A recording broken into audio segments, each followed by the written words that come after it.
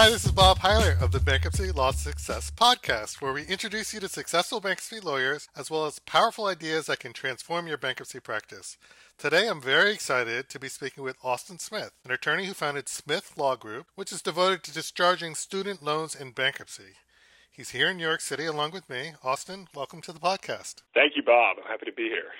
Yeah, so I'm very excited to have you on the podcast. I know that you have worked with Michael Jafar, who we just interviewed about private student loans, and you worked with him on that. Yes, sir. So normally I like to kind of go through the history of the lawyers that I interview. But Austin, for you, I was wondering if you could start by explaining in 30 seconds what the big issue is that you're dealing with in terms of student loans and why everyone should drop what they're doing and pay attention to the rest of this podcast. Absolutely. So I think the headline here for me has always been, not all student loans are non-dischargeable in bankruptcy.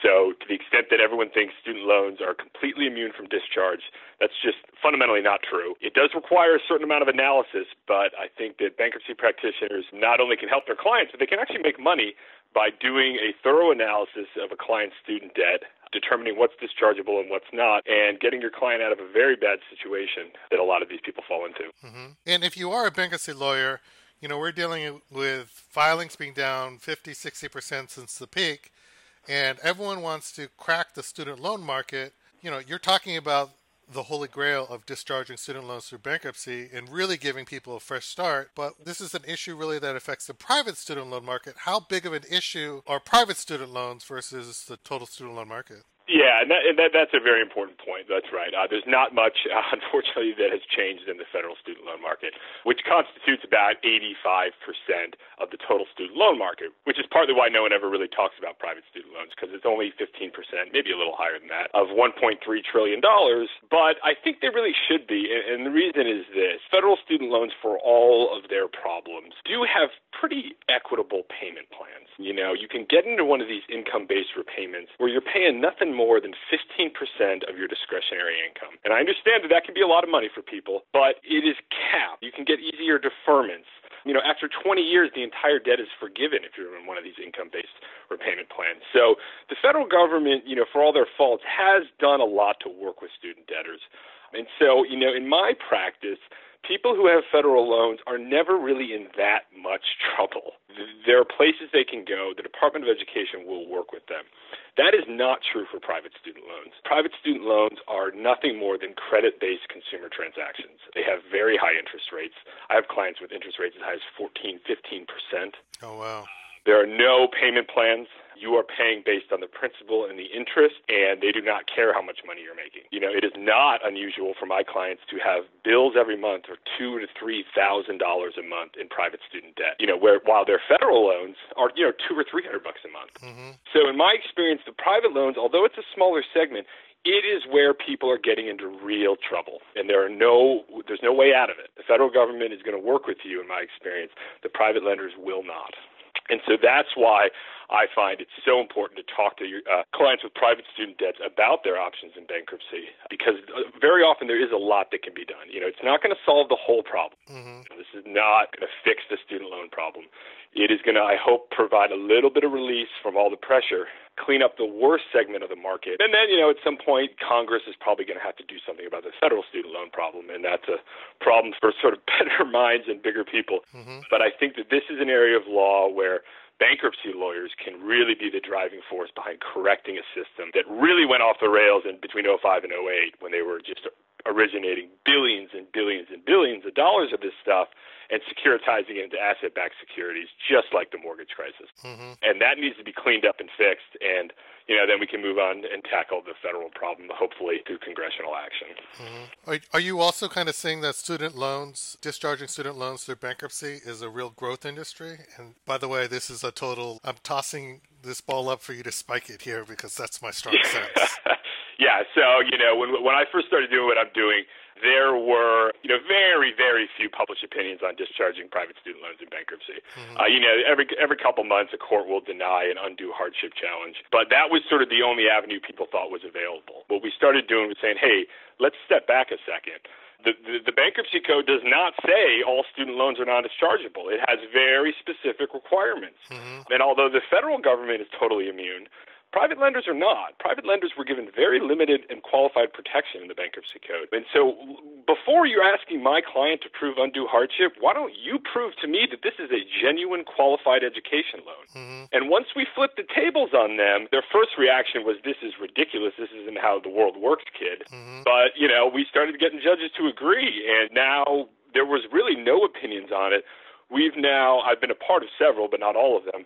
We've won 9 out of 10 of the last cases over the last 18 months where courts have sort of adopted this view, said, wait a second, you can't just walk into this bankruptcy court and say, oh, it's a student loan, can't get rid of it. You need to show me why this is non-dischargeable. And that, I think, was a real sort of revolution in a sort of, in a sense that, we sort of flipped the tables on them and said, you know what, we're done trying to prove undue hardship for these things. First, you prove to me this is entitled to a presumption of non-dischargeability. And we have found that judges are receptive to it, and that the banks very often can't prove it because it doesn't meet the statutory requirements. I love it. You're flipping the script. That's what we're trying to do, So can you give us an example, general example, hypothetical example, well, not hypothetical, maybe a real example where you're not bound by confidentiality agreements, but give us an example of someone came in struggling under a mountain of debt and you saved them. Sure. So I think the client, and this one is still a little bit ongoing, so I can't give you the sort of fairy tale ending yet, but I think it's the most important case. And it was actually the guy I first met. It was when I first started doing this, I was just sort of looking around chat forums, and people were talking about student loan problems. And I started talking to a guy who had, and I'm not joking, $1 million in student debt. Whoa. He had $400,000 in federal and $600,000 in private. And we started talking, and this is after I'd first published my article that, no one was really paying attention to. And he said, well, everyone's telling me I can't get rid of it. And I said, well, I don't want to get your hopes up because I have no way to prove this to you yet, but frankly, I just don't think that's true. And he'd actually been to law school, which is partly how he borrowed this much money. And so he said, all right, well, let's try it. Now, he was out in California, so I had to get him another lawyer to do it, and I've just been sort of doing the briefing for them. But the result was exactly what my article had sort of spoke on, and prior to the court ruling on that, we'd won 2 other cases, so we had a little bit of precedent, and it was this, the bank said, I think there were 5 or 6 different lenders, all the major sort of names on Wall Street had lent this kid, $100,000 each. And, he'd been borrowing money, what are these called direct-to-consumer loans that aren't really around anymore, but from 2005 to 2008, banks were bypassing the financial aid office to originate more and more of this debt, and they were just sending $30,000 or $40,000 checks to people every couple months. And I'm really not exaggerating about that. This guy was getting $30,000 or $40,000 every couple months during college. Okay, so he borrowed to attend both undergraduate and then immediately after he did law school? Yeah. So even if that's 7 years of schooling, that's $1 million? Yeah, so he was borrowing about $100,000 on top of his federal loans every year. Oh, wow. In any event, so we went into court, and the judge wrote an excellent opinion, absolutely agreeing with us. He said, absolutely not. Just because these things are called student loans doesn't mean they're non-dischargeable. I mean, he noted the size of the debt, which just has a sort of shock value. Like, what, is this a joke? How do you have $1 million in student debt? And so, we won the motion to dismiss and are now, doing discovery and sort of working our way towards trial. And, that case, I'm very confident we will win in the end. But, it was sort of a major sort of watershed moment of, just sort of breaking through that initial misconception that everyone had, which is, well, you borrowed $1 million, it's all non-dischargeable, nothing you can do. And that's just not the case. Awesome. So I want to take a step back and ask you how you discovered all this. But before I do that, I want to stop and speak to the audience. And I want to say that if you're a bankruptcy lawyer and you're struggling to sign up retainers and just do regular bankruptcy filings, there is this whole world, this blue ocean of student loans, discharging student loans through the bankruptcy process. And I really want you to pay attention to the rest of this podcast because this could be the most important next 30 minutes of your law career. And I don't normally say things like that. I'm just going to go out there and say that. Okay. So, Austin, you're describing cases that you're working on now. This kind of all stems back to the article that you published, the misinterpretation of 11 USC 523A8 in July 2014. I believe you were still in law school when you published that. Can you tell us a little bit about how this novel interpretation of 523AA came about? Yeah, and so you're going to have to bear with me. This is going to get a little nerdy, but try to explain it in as plain English as possible. So that's right. I was in law school. That was sort of originally just my law review note. Mm-hmm. I had been, I was a third-year student, and I was, I had to write an article to sort of, meet my requirements for the review. And I was sort of looking around for a topic, and was frankly just planning on kind of mailing it in. Mm-hmm. Just finding an easy thing, writing some kind of public policy puff piece and being done with it. And for whatever reason, I had some sort of lawyer friends, and one of them, I was talking to him one day, and he said, "Oh, you should write about student loans." And I said, well, I humored him, but I was like, that doesn't really sound all that interesting. And he, for whatever reason, I thank him for doing this, said, no, seriously, let me send you a case. This is a really sort of peculiar area of law. And so he sent me a case that was about undue hardship. And, I don't know, undue hardship proceedings are a very strange sort of judicial proceeding. It's essentially a suffering contest. The debtor comes in, and they're being asked to prove in a court of law that their life is so horrible that they should be relieved of their obligation to pay their debt. And it really, you read them, and they don't, they've tried to dress it up in legal language, but it's not very successful because at the end of the day, you read these opinions and the judges say, well, yeah, you lost your job and you were hit by a car, but hope springs eternal, guy, and you may be, running Microsoft one day. So I'm not going to say it's all over for you. Let's see what the world has to offer. And so they've sort of misused this, American optimism against the debtor to say, we can never know what tomorrow holds. Mm-hmm. So it's not, as a matter of law, I can't say that forcing you to repay this is an undue hardship. And so I was reading that, I was like, that is odd. And then I started looking around, and a lot of people had written about this. This was not a new observation. And so I sort of said, I don't know, I might just going to copy one of these guys and say the same thing they've already said. But in any event, I kept reading them, and I started to notice something. And that's sort of where this article came from. In some of these cases, the debtor would come in, and the judge would say, rightly, all right, well, the first thing we need to decide is whether this is an educational loan that's exempt from discharge. Mm-hmm. So right there, the judge sort of was on the right track. Okay, first, let's do first things first. Mm-hmm. And the judge would say, all right, I've got this statute here, 523A8, and it's got three parts. The first part says, essentially, it's got to be a federal student loan. And the judge looked at the loan documents and said, well, this isn't a federal student loan, so that doesn't apply.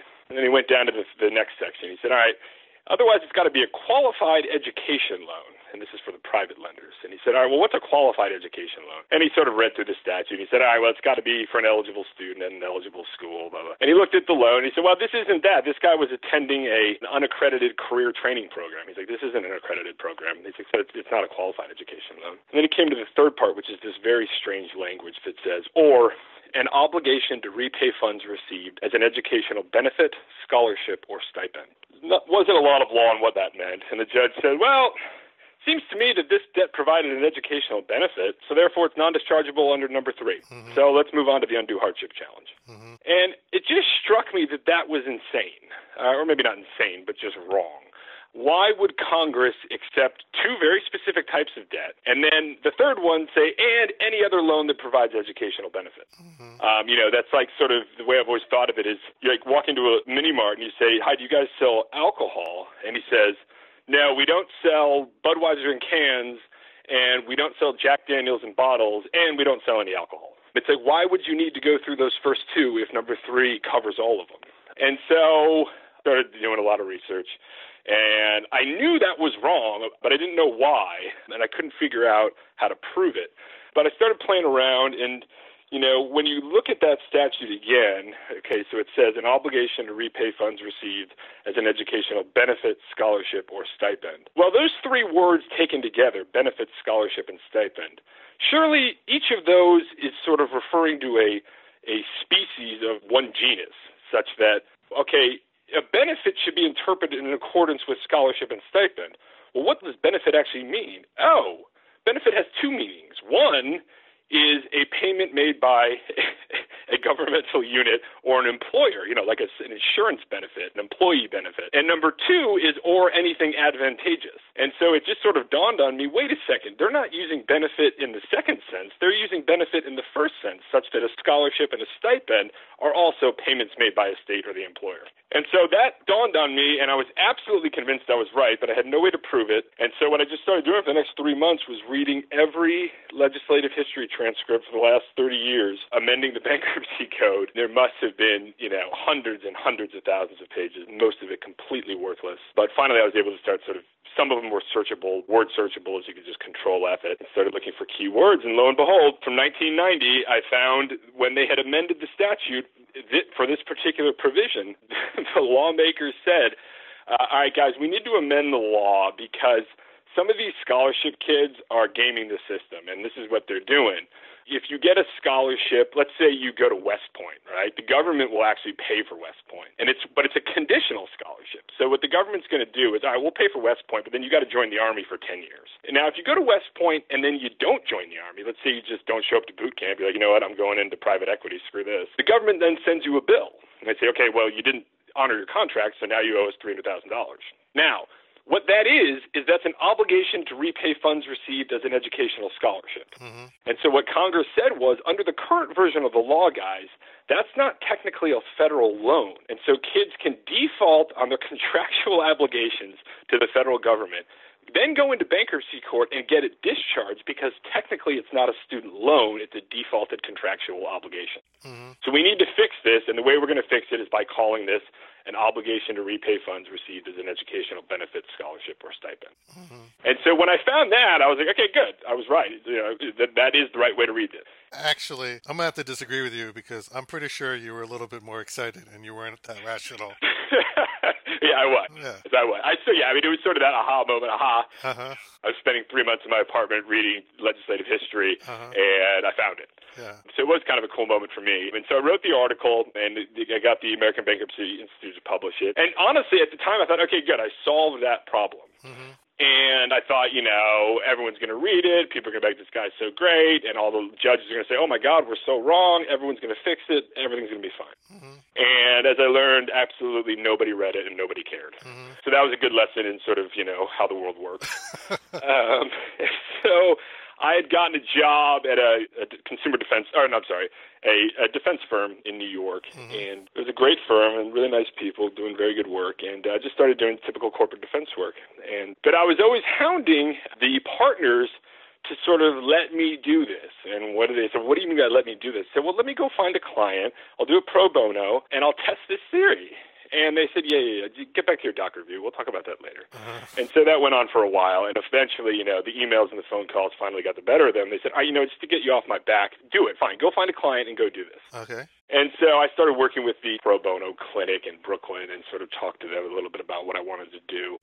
And they have a lot of people coming through there who need help. And so we eventually found a client who had a bar exam loan. And this was perfect because it was one of these types of non-qualified loans, it's not a qualified loan. And so we filed a lawsuit, and, the bank said, what on earth are you talking about? We've got all these cases that say any loan for an educational benefit is non-dischargeable. Mm-hmm. And they said, what case do you have? And I said, well, I don't have any cases, but it's just wrong. And they sort of smirked and, threatened sanctions at one point. But we filed the case, we got motion to dismiss, and we won. And the judge wrote an incredible opinion called In re Campbell, where she essentially adopted this interpretation. And she said, she was sort of a better researcher than I was and found some cases that kind of hinted at this, from years ago, but hadn't had the legislative history and hadn't sort of done a thorough analysis about why this was the proper interpretation of the law. Mm-hmm. And she wrote this great opinion, and Wall Street Journal covered it. We got some really good press. It was on ABC News. And so at that point, I thought, okay, now we fixed the problem. Yeah. And it turned out, no, one day of media attention and one win doesn't sort of make you a hero. So I then started saying, all right, well, it looks like we're going to have to sort of, really do this. And we can do some class actions. We got to do some individual cases. We got to win more opinions. We got to go to the circuits. This is going to be a big operation. And so I put in my 2 weeks at my firm, took out a small business loan, set up shop, and just started filing cases. Mm-hmm. and we've been winning pretty much all of them. And, a lot other lawyers have started to get into the mix, and the opinions have been growing. We've been getting some pretty good attention, and we started filing these class actions, because not only is this a problem going forward, but all the people who've been through bankruptcy over the last 12 years have been affected by this, and we think they're entitled to restitution. And so that's sort of a long answer to your question, and probably a little bit more self-involved than it should have been, but that's sort of how I got to where I am today. No, that's exactly what I was looking for. That's great. Thank you. So I want to take a moment here and, at least on a high level, explain the specific kinds of private student loans that are subject to discharge in the bankruptcy process. Sure. Well, the first one is unqualified institutions, and you just hinted at that with the Barbary loan or the bar loan or whatever. Yeah. But unqualified institutions, can you give us a 30-second spiel on that? Yeah. So in order to be an accredited institution or qualified institution, you have to be contracted with the Department of Education, and you have to be qualified to receive what's called Title IV funding. And what this means is essentially the government, lends a lot of taxpayer-subsidized money to schools. And you can't just set up a college in your basement and say, "Oh, I'm Bob's, Barber College, and I want my students to be able to borrow federal loans." Not going to work. So the federal government has a very rigorous and very thorough and very bureaucratic process to get Title IV eligibility. And once you get that, then you get the spigot for federal money. But if you don't have that, you're not Title IV, and your loan isn't a qualified education loan. And actually, let me just step back 1 second if I could, because there's an important sort of parity here between bankruptcy and tax. The original definition of a qualified education loan actually isn't from the bankruptcy code. It's from the tax code. And the reason is this.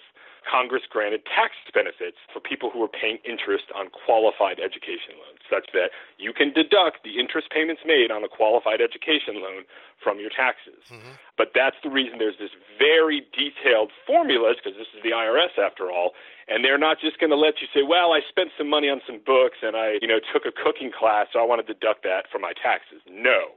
This is only for those loans that meet this criteria. And so one of those criteria is it's got to be a recognized school that participates in the Title IV program.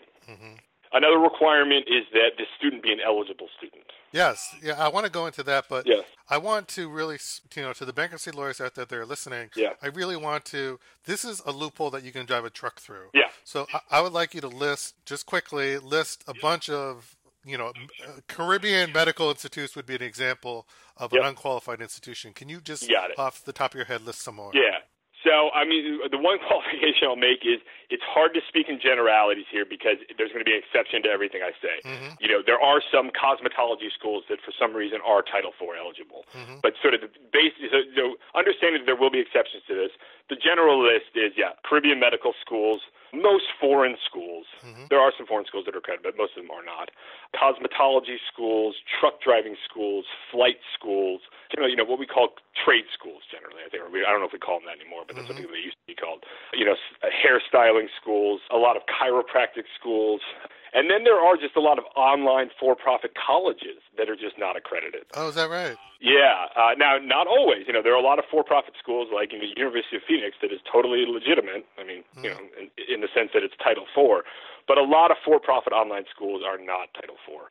Then you get into the ridiculous examples. There are dog walking schools where you learn how to sort of be a dog babysitter. There are schools where you can learn how to put horseshoes on horses. This is a legitimate school. It's not Title IV accredited, but you can borrow money from a private bank to attend it. So, my general rule is if you haven't heard of it, check it out. And especially another interesting thing to note is the further west you move, the more of these there are. It's very hard to operate an unaccredited school in the east. But once you get to California has thousands of unaccredited schools operating because the state regulations are very loose. You can literally set up a college in your basement, and if you can get a contract with a private bank to make student loans, you're off and running. All right. So, Caribbean medical schools, any kind of trade school, online for-profit colleges, these are the sort of areas you want to be looking at. Or if your client says they went to a school like that, that's when you should really perk up. And that's, this is a loophole that's so easy that you kind of cherry-picked it for your first case. Right, that's right. That's what we wanted. There are a number of requirements. Some of them are tougher than others. But, exactly. A bar exam loan, Barbary is not a Title IV program. And so we were fortunate that was one of the ones that came to us early because it was the easiest one to win, for sure. Awesome. Okay, so then the second issue is one that you've already brought up, but it's the unqualified persons. Yeah. So can you go into that, please? Yeah, so the eligible student is you've got to be attending essentially, you've got to be a U.S. citizen, and you've got to be attending more than part-time, part-time or more. So if you are only attending, generally I think it's 6 credits is half-time, so anything 6 credits or above, you're an eligible student. But if you're taking 5 credits or less, which I have seen reports say that's 12% of the student population, you are not an eligible student. You're not eligible for Title IV funding. Any money you got must have come from a private bank, and it's not a qualified loan, even if you were at a real school, because you were only a part-time student. So U.S. citizen and, half-time or more. Those are the 2 things to look for. Now, I saw the PowerPoint presentation that you and Michael Jafar presented, I think, at NACBA. Yeah. And this is a recollection. Yeah. But I thought it mentioned something about eligible foreign students. Is that? Yeah, I mean, again, that's I think there are some eligible foreign student sort of exceptions. I can't think of what they are off the top of my head. Okay, that's fine. But yeah, that's this is where you sort of need to look at the code, or you sort of use the best case tool, because and this is sort of I think why so many people have ignored it, because once you start to take apart IRS regulations, there is an exception to every rule. Sure. And it becomes very cumbersome and burdensome to work through. But what I'll remind people of, the burden is on the creditor. I don't have to prove my client was an eligible student or an ineligible student. The bank has to prove they were an eligible student. And a lot of people miss that. No, this is not my burden. You got to prove this is a qualified loan. And they say, well, how am I going to do that? And I say, I have no idea how you're going to do that. And frankly, I don't think you're going to. But, don't try to tell me this is my problem. So I think there's the third major category, which is what you call the cost of attendance issue in your seminal article. Is that the last major category, or? I think there's a couple other sort of minor categories that really haven't been fleshed out too much in the case law. But yeah, I mean, cost of attendance is certainly, and I think cost of attendance is also the biggest. This is the biggest area. And what cost of attendance is for people attending accredited schools. You could be attending Harvard. You could be attending the University of Illinois. But again, getting back to this tax distinction, every penny you spend when you're in college is not a qualified expense. The only pennies that we're going to allow you to deduct the interest from are those that are made within the cost of attendance. And what's the cost of attendance? That is the addition of tuition, room, board, books, sometimes a computer, sometimes health insurance. It's up to the school, but the school has to publish that, and it has to be reasonable, right? In order to maintain Title IV eligibility, you've got to be proving that you're not ripping your students off. So if you are running, at the University of Oklahoma, room and board better be a lot less than it is at NYU, because you are living in Tulsa, Oklahoma, not the West Village. And so so cost of attendance is school specific, but it is a strict number. And what happens is, you start your year and you've got, let's just say for the sake of argument, $30,000 in qualified education expenses. That's what the cost of attendance is. Federal government's probably going to lend you 8 or 9. Maybe your parents are going to chip in a little bit. Maybe you're going to work over the summer, and you're going to start paying into that. Once you hit $30,000, every dollar you get above that is not a qualified education expense. If you want to live in a nicer apartment, you want to buy a car, you want to go on spring break, or you just, you love reading and you want to buy, a first edition set of Shakespeare's complete works, that's fine, but that's not a qualified education expense. So, people get often tripped up about, well, what if I, both ways? Well, what if I use the money for legitimate educational expenses? Or what if I used federal money for alcohol and drugs? Well, no. The question is not how you use the money. The question is, was it within the cost of attendance? Okay. So let's break this down. Yeah. And so, by the way, I looked this up. I looked at some of the data sources. And in this spreadsheet that you can download from this data thingy that Mike Jafar actually... Yeah, iPad. Yeah, I mean, the Department of Education is required by the Higher Education Act to keep a database of all this and make it public. Okay, so we'll link that data source in the transcript, but man, these tuitions are crazy. Well, they are. I mean, and that is, a problem in itself. But I think I said before, we need to make sure the schools aren't ripping you off. Well, I guess that's a little bit subjective. I mean, the tuition rates, I think the figure I saw was they've been increasing 8 times faster than the Consumer Price Index or something like that. It is, I think, not to sound like a sort of nostalgic conservative, but, I do meet people, who say, when they went to college, you could pay for college by working at a bar over the summer. Mm-hmm. That was sort of, that was the general consensus was you can make $5,000 or $6,000 over the summer or whatever it was, and that will pay for your college. And, that is so far beyond where we are now. Yep. And I don't know how we bring it back to some sanity. A lot of people have different ideas about how we got to where we are, but you're right. It is outrageous in a lot of ways. So I just pulled up the numbers for Harvard just for the heck of it. And sure. The tuition alone is $43,000. Yeah, right. So the cost of attendance would then have to kind of, or the loan would have to be in excess of $43,000. Right. In order to be eligible for discharge through the.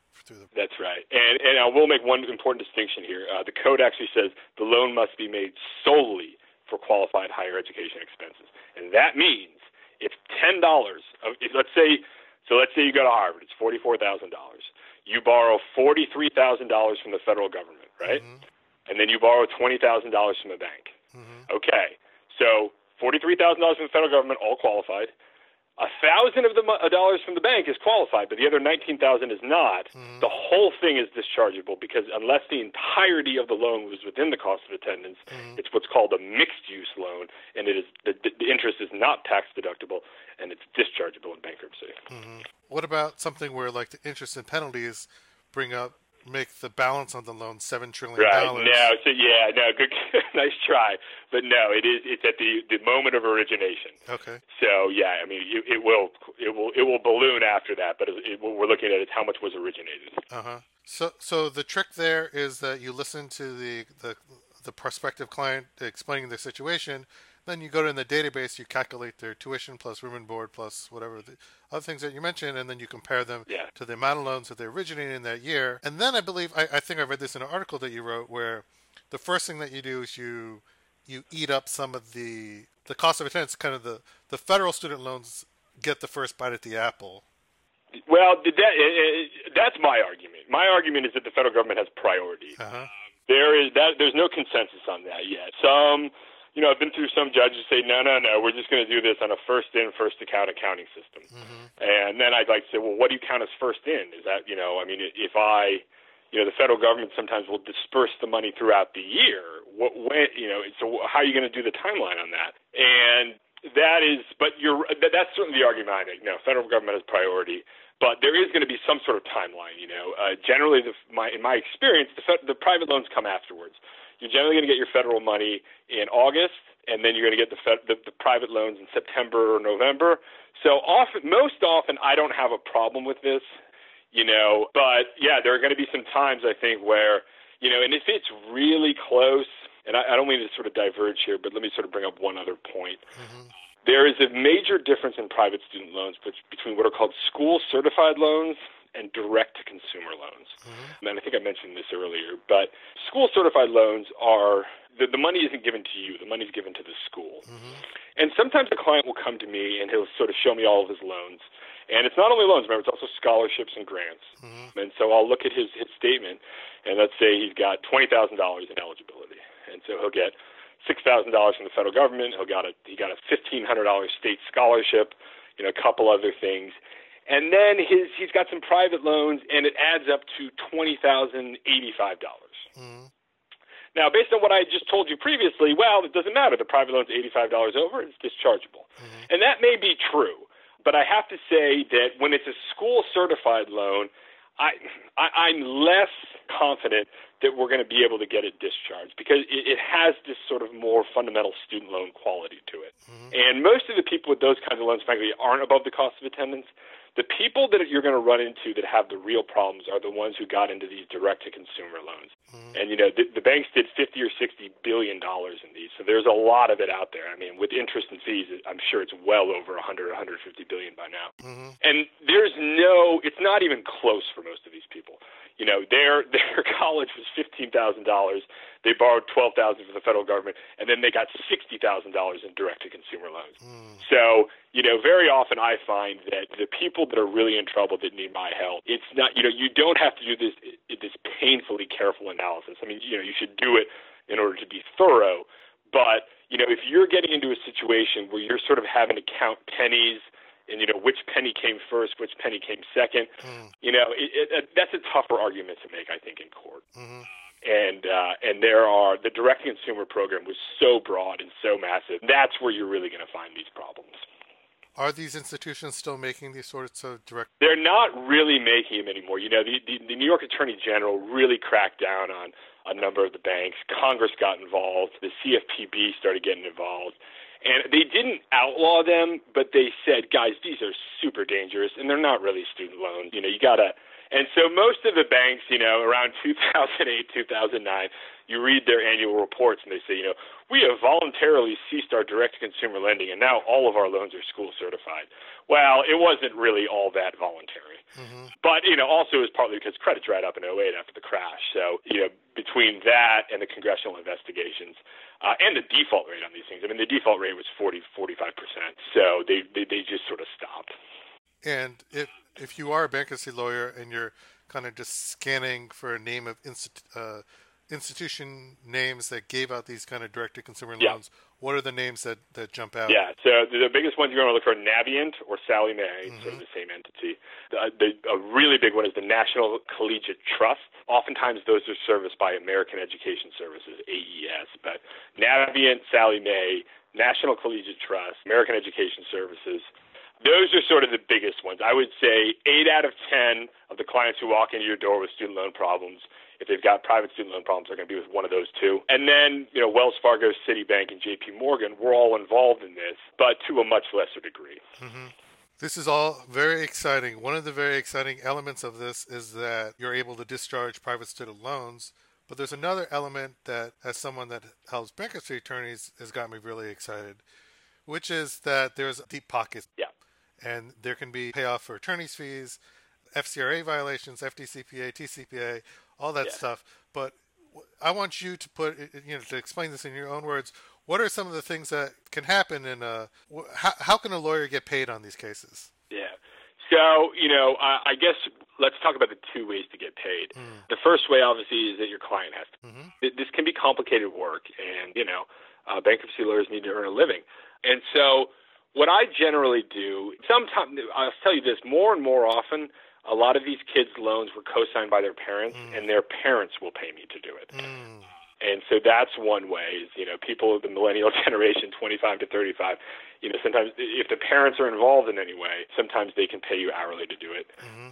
I either charge hourly, or sometimes I'll do kind of a reverse contingency fee where I'll say, all right, you pay me 10% of whatever the value of the debt is I discharge for you. Okay. And, a lot of times, and that's sort of how I do payment plans. So, you can pay me over a year, over 2 years. Okay. So one is sort of try to work with the parents. Two is try to do some sort of payment plan or reverse contingency fee. My experience, these things, first of all, they don't really go to trial. Mm-hmm. And so, you can do one of these in 20, 25 hours, really at most. So it's really not as much work as you might be afraid of. You file the complaint, do some discovery. And I think the more and more of these cases we win, I think the less work they're going to become, because the banks, they are fighting us, very hard on this all student loans are still non-dischargeable idea. Mm-hmm. And they keep losing, and we recently won at the Ninth Circuit BAP, so you really can't make that argument in the Ninth Circuit anymore. And so that, I think over the next year, as we win more of these and we hopefully get some circuit opinions, the banks will stop making that argument, and these things will become even more quick. Mm-hmm.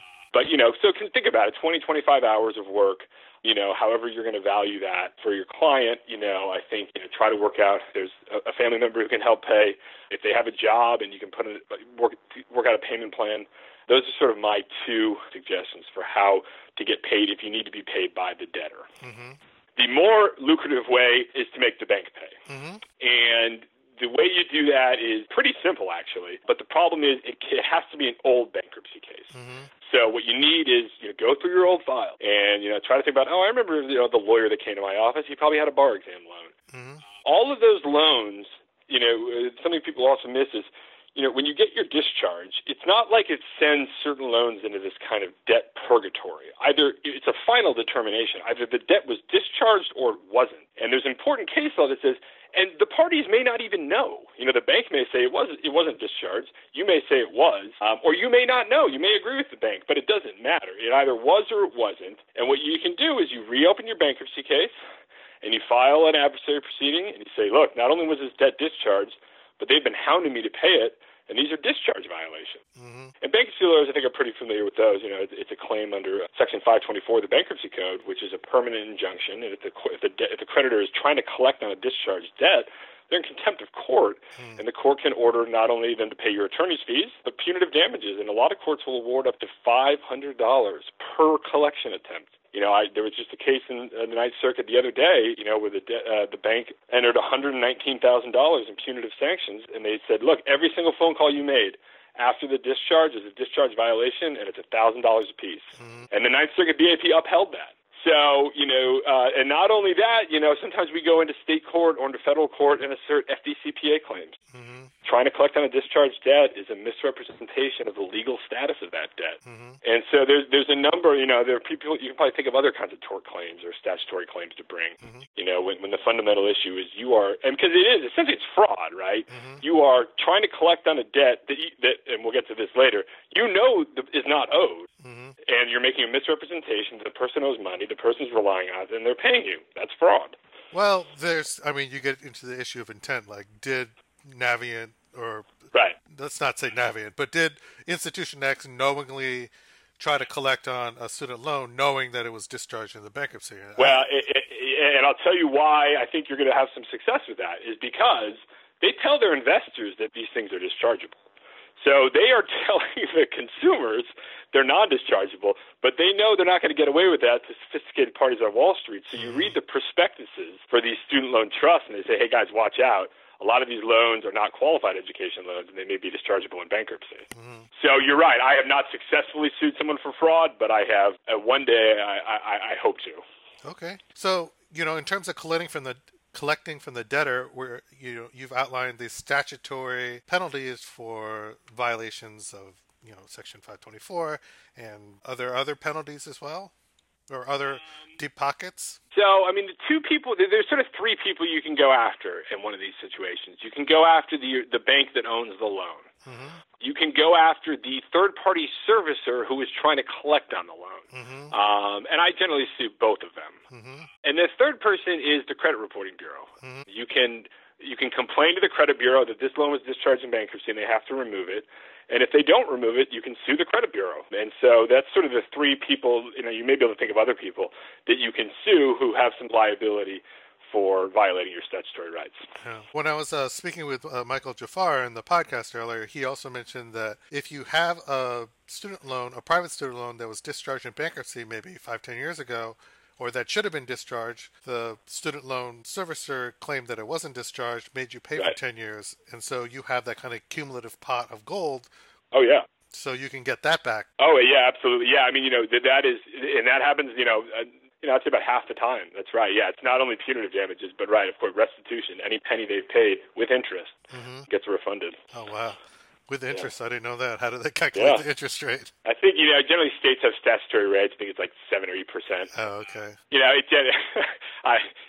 not going to add up to a ton. I mean, that's, you know, it may add up to something, but, you know, if you only pay back $600-700, you know, which is generally what I see. Mm-hmm. But I'm sure there are people out there who've repaid thousands and thousands, and in that situation, yeah, the interest would be very important. So I'd also like to mention that if you are able to discharge the student loan in the bankruptcy process, it's my belief, and correct me if I'm wrong, but it's my belief that that's not a taxable event because it's being discharged in the bankruptcy process. That's very important, and yeah, I think that's exactly right. And when you're doing one of these, you need to make sure, you know, a lot of times these will come to settlement, and part of the settlement needs to be no 1099 will be issued on this because you do not get a 1099 for debts that are discharged in bankruptcy. Mm-hmm. That's right. That's very important. So you're saying that, you know, I'm talking about going to trial and getting something verified as dischargeable in student loans, but obviously there is a settlement thing. Does a loan servicer kind of have the ability to say we won't issue a 1099? The loan servicer's not. You're going to need the bank for that. Okay. So, you know, as I said, I generally sue both. Uh-huh. And because, yeah, I think that's probably right. I think that the third-party servicer, to the extent you're only suing them. I mean, the problem is you can't actually – I don't know that you could get away with just suing the third-party servicer because they don't own the debt. So, I mean, they couldn't settle it, for instance, because they don't own it. So you're going to have to bring in the guy who owns the loan. Mm-hmm. And what about the entity of the student loan trust, which I believe is the agent that securitizes the student loan? Yeah, that's exactly right. So that'll happen. it gets a little tricky there. National Collegiate Trust, what's going to happen is your client's going to say, I make all these payments to American Education Services every month. And you say, okay, well, that's probably National Collegiate Trust. And so you're going to sue National Collegiate Trust. And they're going to come back and say, well, National Collegiate Trust isn't legally a thing. You need to sue the specific trust that owns the loan. Mm-hmm. So then you'll have to generally amend your pleadings and sort of put in the proper name, because in my experience, you can never find out who the trust is because you're not paying that trust. You pay AES, and then they give it to the trust who owns the loan. So when it comes to National Collegiate Trust, that's a sort of an additional hassle. Navient or the other banks, although a lot of the loans are securitized, there's some kind of beneficiary ownership that you can just sue Wells Fargo or sue Citibank or sue Navient, Sallie Mae, mm-hmm. and that's going to be the proper party.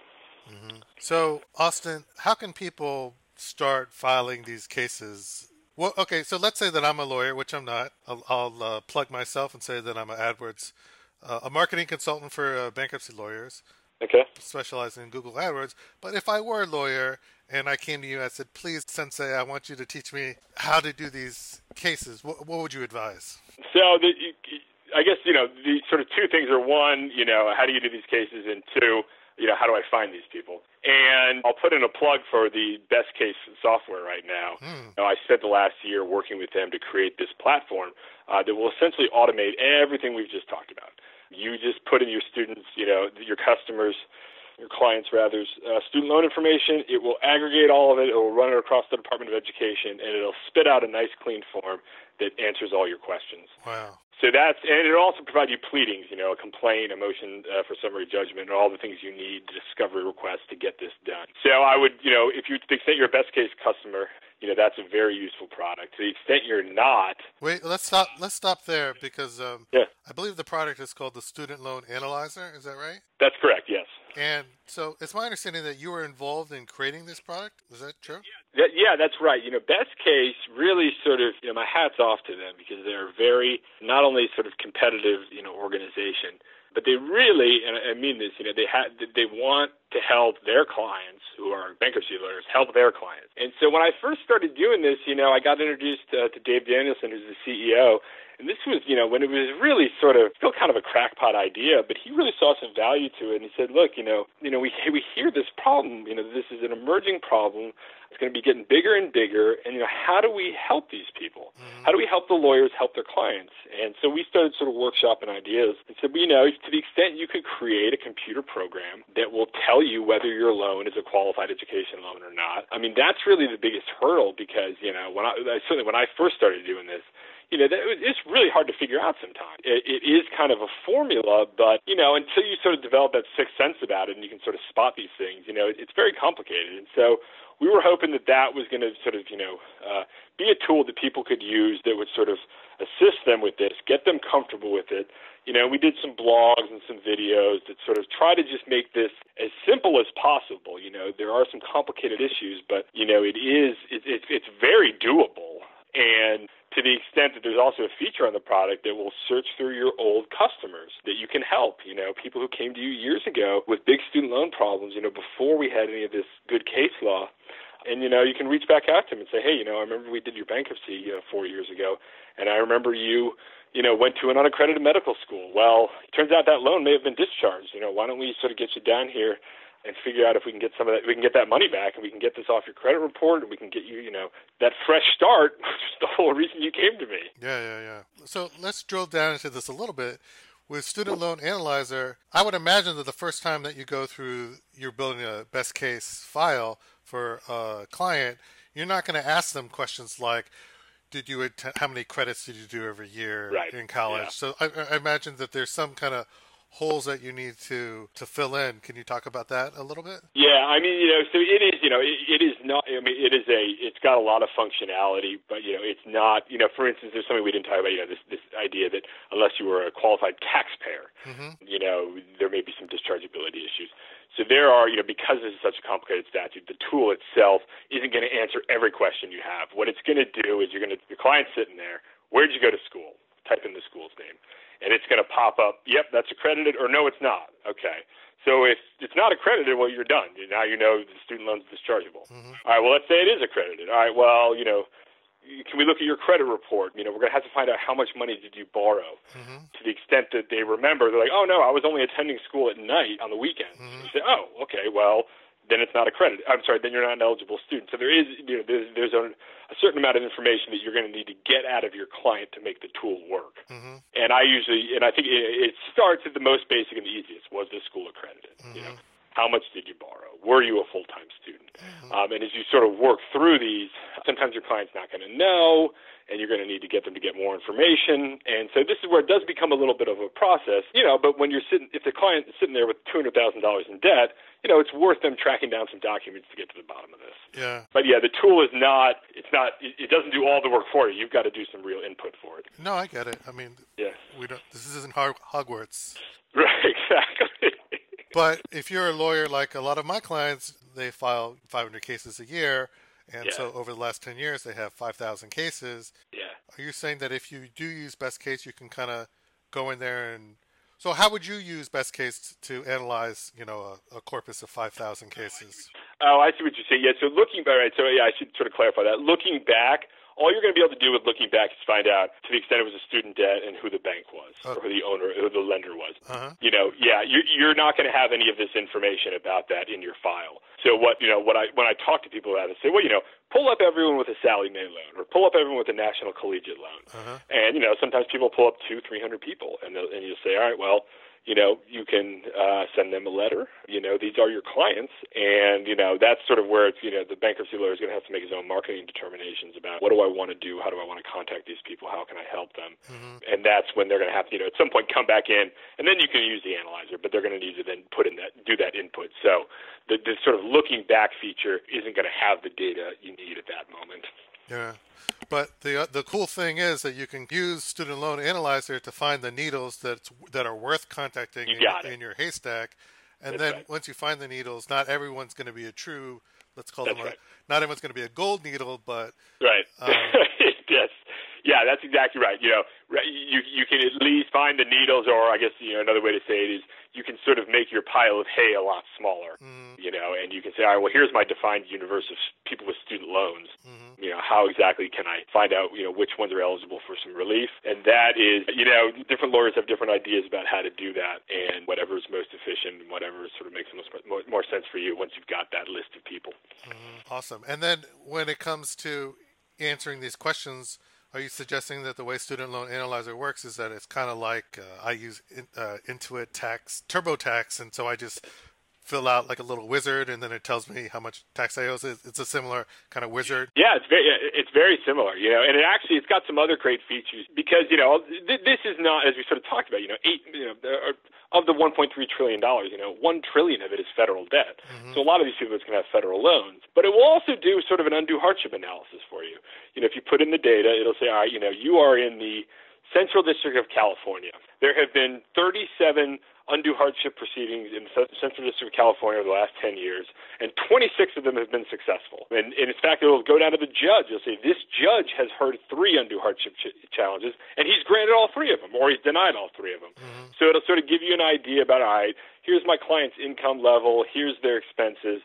The other thing we did want to sort of point out to people was, to the extent that the loans are accepted from discharge, don't stop there. The federal government can be a beast in litigation, but if you've got qualified private lenders, file an undue hardship challenge. If your client's making minimum wage, when they've got a serious burden, you may not be able to win undue hardship challenge, but you can certainly work something out in settlement that's going to be a lot better for your client. Yeah. And so it'll sort of give you some guidance on how to do that because, as I think I probably said, 99% of cases settle. So do not imagine that when you file this case, you've got to be ready to go to trial. I mean, you've got to file it in good faith, and you've got to believe your client has a right to relief.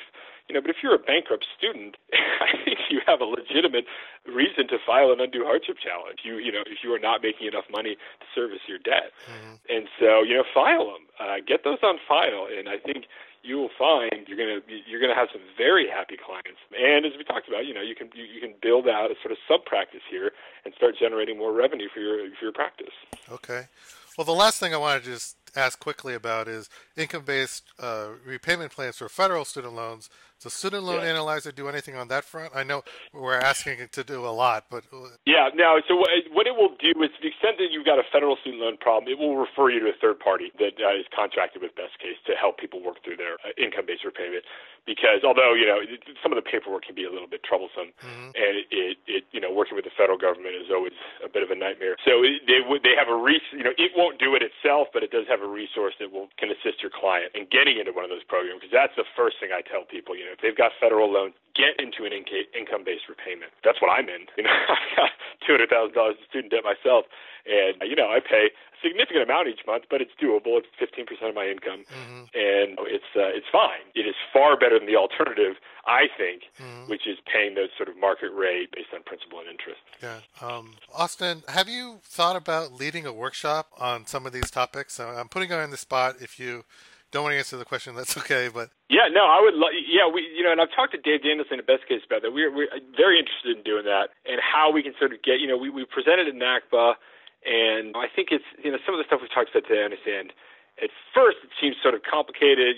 Once you start, like anything, once you start working in it, it sort of becomes second nature. But that's something we do need to do, because education is a big part of this, sort of breaking through the gridlock.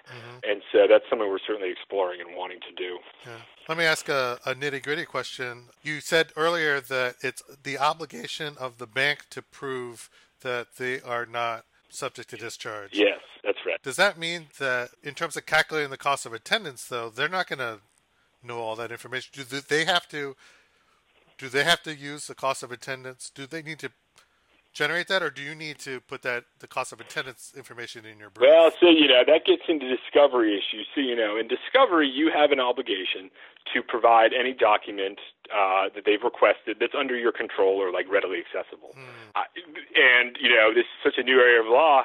I don't know some of the answers to those questions. To the extent that they're going to try to find, in my experience, they go directly to the source. They go to the school, and they subpoena the school. And they oftentimes have to get the school to testify.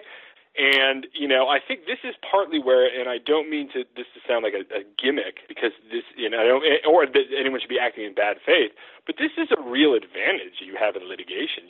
This is not easy to prove. They're going to have to call witnesses. They're going to have to subpoena records from the Department of Education, probably from the IRS. And so when your opponent is sitting in their law office trying to figure out how to prove this is a qualified education loan, that is, I think, real leverage that you have to the extent your client is interested in some kind of equitable settlement. So it's and lawyers, that's such an important point. Is keep the legal burden where it is. Your burden is to prove undue hardship. Their burden is to prove it's accepted from discharge. And that is not easy to do. And you don't need to, you have to abide by your obligations as a party to a lawsuit to produce relevant documents that are in your possession. You do not have to go out to the Department of Education and get this information. That's for them to do. Wow. Yeah. On the flip side, on the Department of Education website that has all this data, which I'll link to in the transcript, but man, it's hard to follow. Does that information get sucked into Student Loan Analyzer, or? It does, yeah. So that's where the Student Loan Analyzer has pulled all of that data, and it aggregates it, for your client specifically based on the year and the school and where they were. Oh, wow. Yeah, which is nice, because the website is not all that user friendly. Oh, unfortunately, it's terrible.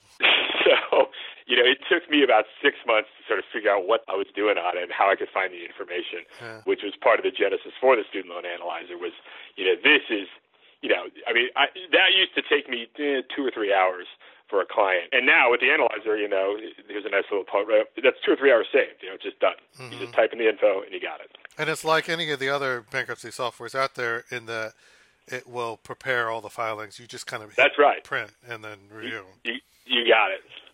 Oh, that's awesome. Yeah.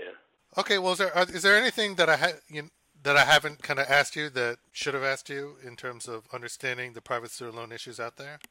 I don't think so. I think you were pretty comprehensive, and I think we covered everything. Yeah. I mean, correct me if I'm wrong, but you were telling me earlier that you're getting all these phone calls every day from people. Yeah. I mean, you're getting essentially free leads, which is something that most people have to pay a lot of money for. I know.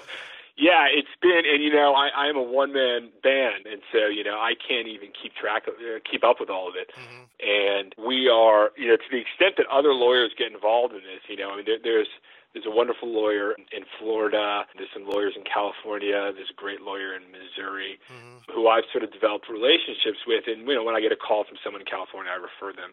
And, we would love to grow that more, that kind of, network of student loan attorneys, because there are so few of us.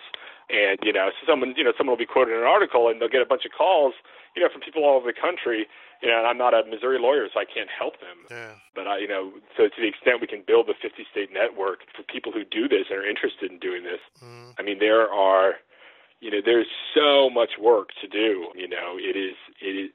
By my estimates, there are 250,000 people right now who've been through bankruptcy, who have non-qualified private loans, who are being harassed into repaying them. And that's a lot of people. Yeah. When you think that, to do some numbers with you, if you file an FDCPA suit and you're sort of getting some refunds or whatever, value one of those cases at $10,000. That's $2.5 billion in attorney's fees, not to mention restitution. That is money that currently is possessed by the bank that should be in the pockets of the debtors and the attorneys for doing the work. Yeah. And so that is, some people like I said, that is just gold in the streets waiting to be picked up. And as I think we talked about before, there's this wonderful confluence of, self-interest and this altruism. This is a problem that not only helps people, these people's lives have really been hurt by this. And you can both help them and make some money doing it, which, is sort of the American dream, I guess, in a lot of ways. Yeah. And so people say, don't you want to keep this to yourself? No, I don't, because there's so much of this. I could never conceivably do all this myself. Nor, and there are people all over the country, and we've got a big active bankruptcy bar that has all the tools right now to sort of to resolve this problem, not only for the 250,000 people who are currently operating under this disability, but think about all the people, over the next 20 years that are coming to your offices. I think it's a real opportunity to sort of to get involved in this space of litigation and do some really good work and make some money doing it. Yeah. Do you think that beyond it being an opportunity, that it's also an obligation, that it's almost legal malpractice or legal malfeasance to not? Yeah, and I'll say, just candidly, sometimes I talk to lawyers who are very worried about this. Was I committing malpractice for the last 10 years? And you absolutely were not. There were no cases that said this. The case law was pretty clear. No student loan can be discharged. So that was a completely reasonable thing to think and to tell people. I think that now, as, this is getting more attention and more cases are going this way, yeah, I would say you probably have an ethical obligation to look at this. Or, at least be very clear with your clients that this is just not something you do. But I'm sort of on the side of, that may be right. You may be sort of just doing a big volume bankruptcy practice isn't something you're interested in. That's fine. But I think that one thing I would say is, telling your clients there's nothing they can do about this, that's the statement that needs to stop. Yeah. The statement can be, I can't help you, but go find someone who can. But so many people come to me and they say, well, my lawyer told me I couldn't get rid of this. And that was probably, it wasn't a true statement when the bankruptcy said it, but it was a reasonable statement. Yeah. I don't know how much of a reasonable statement that is anymore. Yeah. And so I'm hoping over the next year, these things don't happen overnight, but over the next couple of years, that narrative starts to change. And that's when the power really is going to shift from the creditor's bar to the bankruptcy bar. Yeah. When the sort of consumers and the bankruptcy lawyers stop just sort of rolling over for the creditors and start saying, screw you guys. You proved to me this is a non-dischargeable debt. Yeah. Do you think that bankruptcy lawyers do you think it's fair for them to charge additional amounts of money for the service? Because they do have to do a lot more work. Absolutely. No. Yeah, I always tell them that. Look, this is a professional service you're offering. No one expects you to do this for free. And clients don't expect me to do it for free, I work out, with different clients, different payment arrangements. But no, we've got to eat. We've got lives to lead. This is a very valuable professional service. And to the extent that there isn't a sort of deep pocket to sue, no, yeah. This is extra work. This is extra labor. Bankruptcy lawyers are working under very tight margins sometimes, and it is absolutely right that they get paid for this work.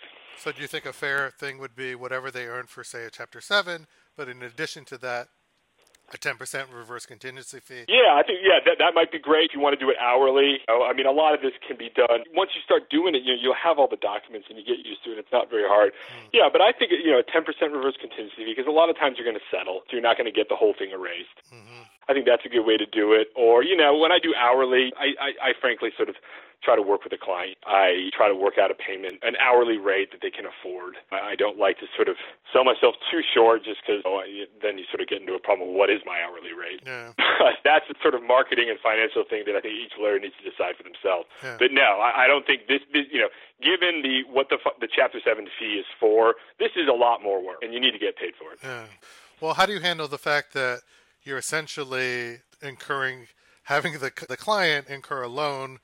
I mean, you're providing this work on spec, but then they go through the 7 discharge process. Why wouldn't your legal fees be discharged along with all the other debts? Well, so that's a question that I don't, I am not a bankruptcy lawyer who handles people's actually Chapter 7, so that's not a problem I've had to deal with yet.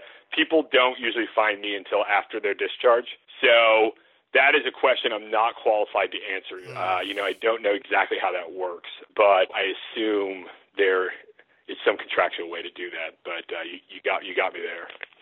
Yeah, I mean, my answer, and again, I'm not a lawyer, but based off of my conversations with other lawyers, that you can split up your fees between pre-filing and post-filing.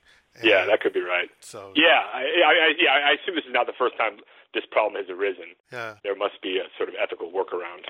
So, not that you're working around the ethics, but that it's ethically a workaround. Yeah. And then so the way that you handle that is that when after the filing, I don't know if it's at the 341 meeting or wherever it is or when it is, but after the filing, then you have them sign a new contract where they... Yeah, I think that's right. I think that another way I like to think about it is even beyond the qualified student loan problem, when we're talking about undue hardships, we're talking about several $1 billion in private student debt that's going to be going through the bankruptcy courts over the next few years. I think it's absolutely reasonable to think that based on not only unqualified loans, but even qualified loans with an undue hardship challenge, you can cut that in half. So we're talking about, lawyers are going to essentially erase several $1 billion in debt. And they have to get paid for that, right? That's not free. Mm-hmm.